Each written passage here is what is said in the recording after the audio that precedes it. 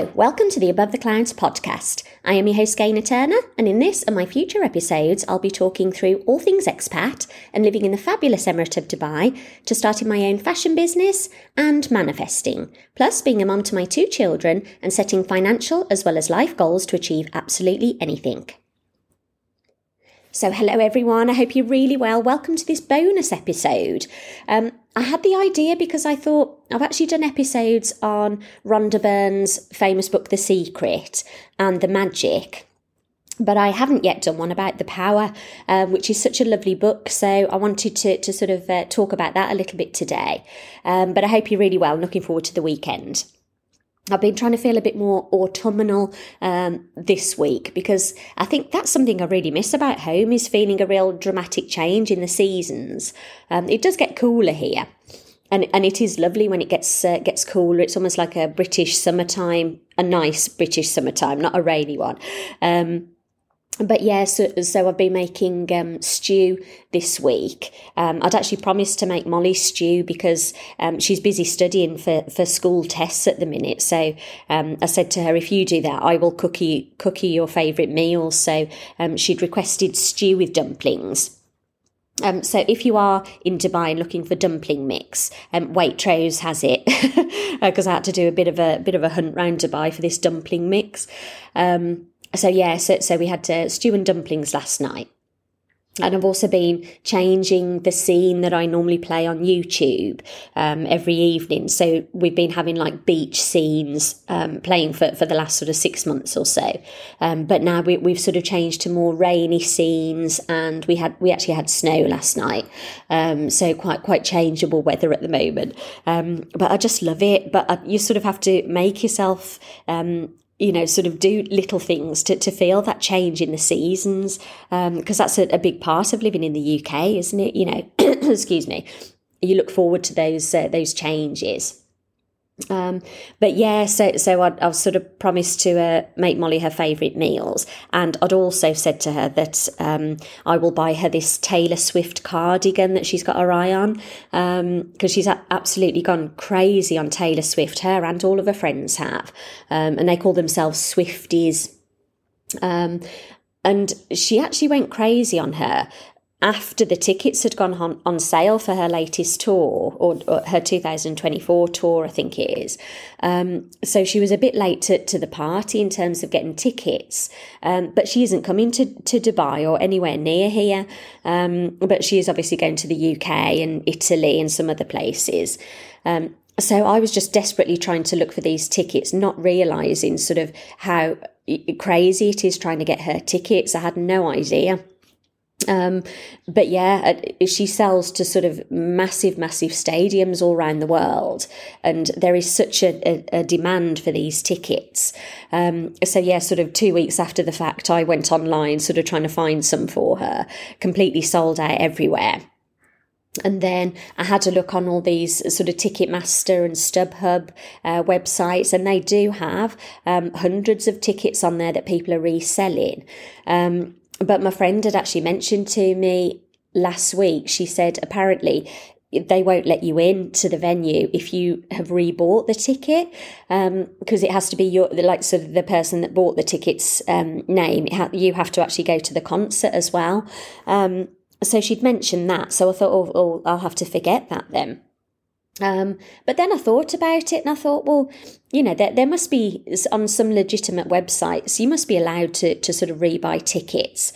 So I've been desperately trying to get through to Wembley Stadium to find out if that is the case, and sort of what the rules are around that. Because one of the websites, I think that was StubHub, I'd got really good seats. They were really expensive. So this would have to be her sort of birthday and Christmas presents for the next 5 years, because obviously we'd have to book flights as well, and train fares and everything else that it includes. But yeah, so I'd got these tickets. But then as you're going through to checkout, it actually says on there, we cannot guarantee that you will get into the venue. So I thought, gosh, we're not going to fly 4,000 miles and, all that expense to actually get there and not be able to get in. Molly would be heartbroken. So just trying to get through to Wembley at the moment to see sort of what their rules are. But I haven't mentioned anything to Molly. I'm just sort of squirreling away in the background trying to do this for her. Because I remember what it was like, when Bros tickets went on sale in the late 80s, just that scramble to try and get the tickets. And it wasn't online then, we were using phones with the dial. So if there was the ticket number had a 9 in it, you had to dial the 9 and then wait for the dial to come back round before you sort of dialed the next number. But it was such a laborious task and such a panic to try and get these tickets. And then my friend Marie would be trying to get tickets, who lived about 10 doors up from me, and just that need, to try and get them. So I so remember what it felt like, when your favourite band or your favourite artist was in concert. You just desperately wanted to go there. So the sort of the quest goes on with that. So if anyone knows the rules about getting Taylor Swift tickets by any chance, could you DM me on my Instagram at Gaynor Above the Clouds, because that would be amazing in the meantime. But yeah, gosh, it's so difficult. I say some of these tickets as well, they go for thousands and thousands of dollars. But I've actually read since that apparently the official Taylor Swift tickets, they're only allowed to charge an extra 10% on the ticket price. So it's not easy, but busy trying to manifest as well, and trying to manifest that she actually comes to Dubai. So we'll let you know sort of what happens with that. So in today's episode, as I say, we're going to be talking about the power. I'm just going to briefly talk about it because it's pretty much the same message throughout the book. But by Rhonda Byrne as well. And you don't have to have read The Secret before you read The Power or anything. You can just read The Power on its own. But I actually think it's a good book. It's quite a small book again. So it's not that difficult to get through. But it's quite a nice book if you're finding that, you may be sort of feeling a bit cynical in life, in general, and you're experiencing things like if you're sitting in a traffic jam, you're getting very frustrated, or if you're in the supermarket and somebody won't move out of your way, you're feeling very frustrated and very negative about that. Just those kind of things that are sort of seeping into your everyday life. The Power is actually a lovely book to sort of make you stop really and think about sort of the way you're behaving and the way that you're feeling about other human beings, and how other people's, habits or things that they're doing are irritating you or making you feel anger, or being cynical, about different people. It's basically all about love, this book is, and it talks through how about the law of attraction is basically the law of love. So if you basically give love in every single scenario of your life throughout your day, and not as in going up to strangers and giving them a cuddle if they're standing in front of you and won't move, but being more understanding and more light-hearted about things. And, if somebody's rude to you, for example, sort of rather than just assuming that they're a bad person, think what's sort of causing them to behave in that way. Maybe they're having a really tough time at the moment, or maybe they've got a real problem that's causing them to sort of outwardly behave in that way. Or if somebody sort of overtakes you in a really, really fast way. Now I always think, I actually feel bad for that person because they obviously feel that they've got such urgency to get to where they're going, and they're willing to put their safety at risk doing that. So whereas before I would have probably thought, how arrogant, who do you think you are? That kind of thinking. Why is your time more important than my time? But I say by switching it around and just thinking, I'm glad I don't feel that that stress that I've got to speed or, drive dangerously to try and get to where I need to go. So I think by just trying to be a bit more understanding and a bit more forgiving of people, that can really, really enhance your life, because the law of attraction is all about whatever you put out into the universe, it will come back to you. Even the smallest things, if you are rude to somebody or you don't say thank you if somebody does something for you, you haven't got time to be overly nice to people. All that will come back to you in your life in one way or another. And in the book, it says a quote by Sir Isaac Newton, one that I'm sure that you've heard many times, but to every action, there is an equal and opposite reaction. So by putting negativity out there, however you put it out, even if it's by the way that you're feeling, that will come back into your life. So your life won't be as easy, because you're basically a magnet. So everything that is happening in your life is based on what you're giving out, and you magnetize and sort of receive circumstances in your life. So that could be wealth, your health, relationships, your job. Basically, every single event that you're experiencing in your life is based on the thoughts and feelings that you're giving out.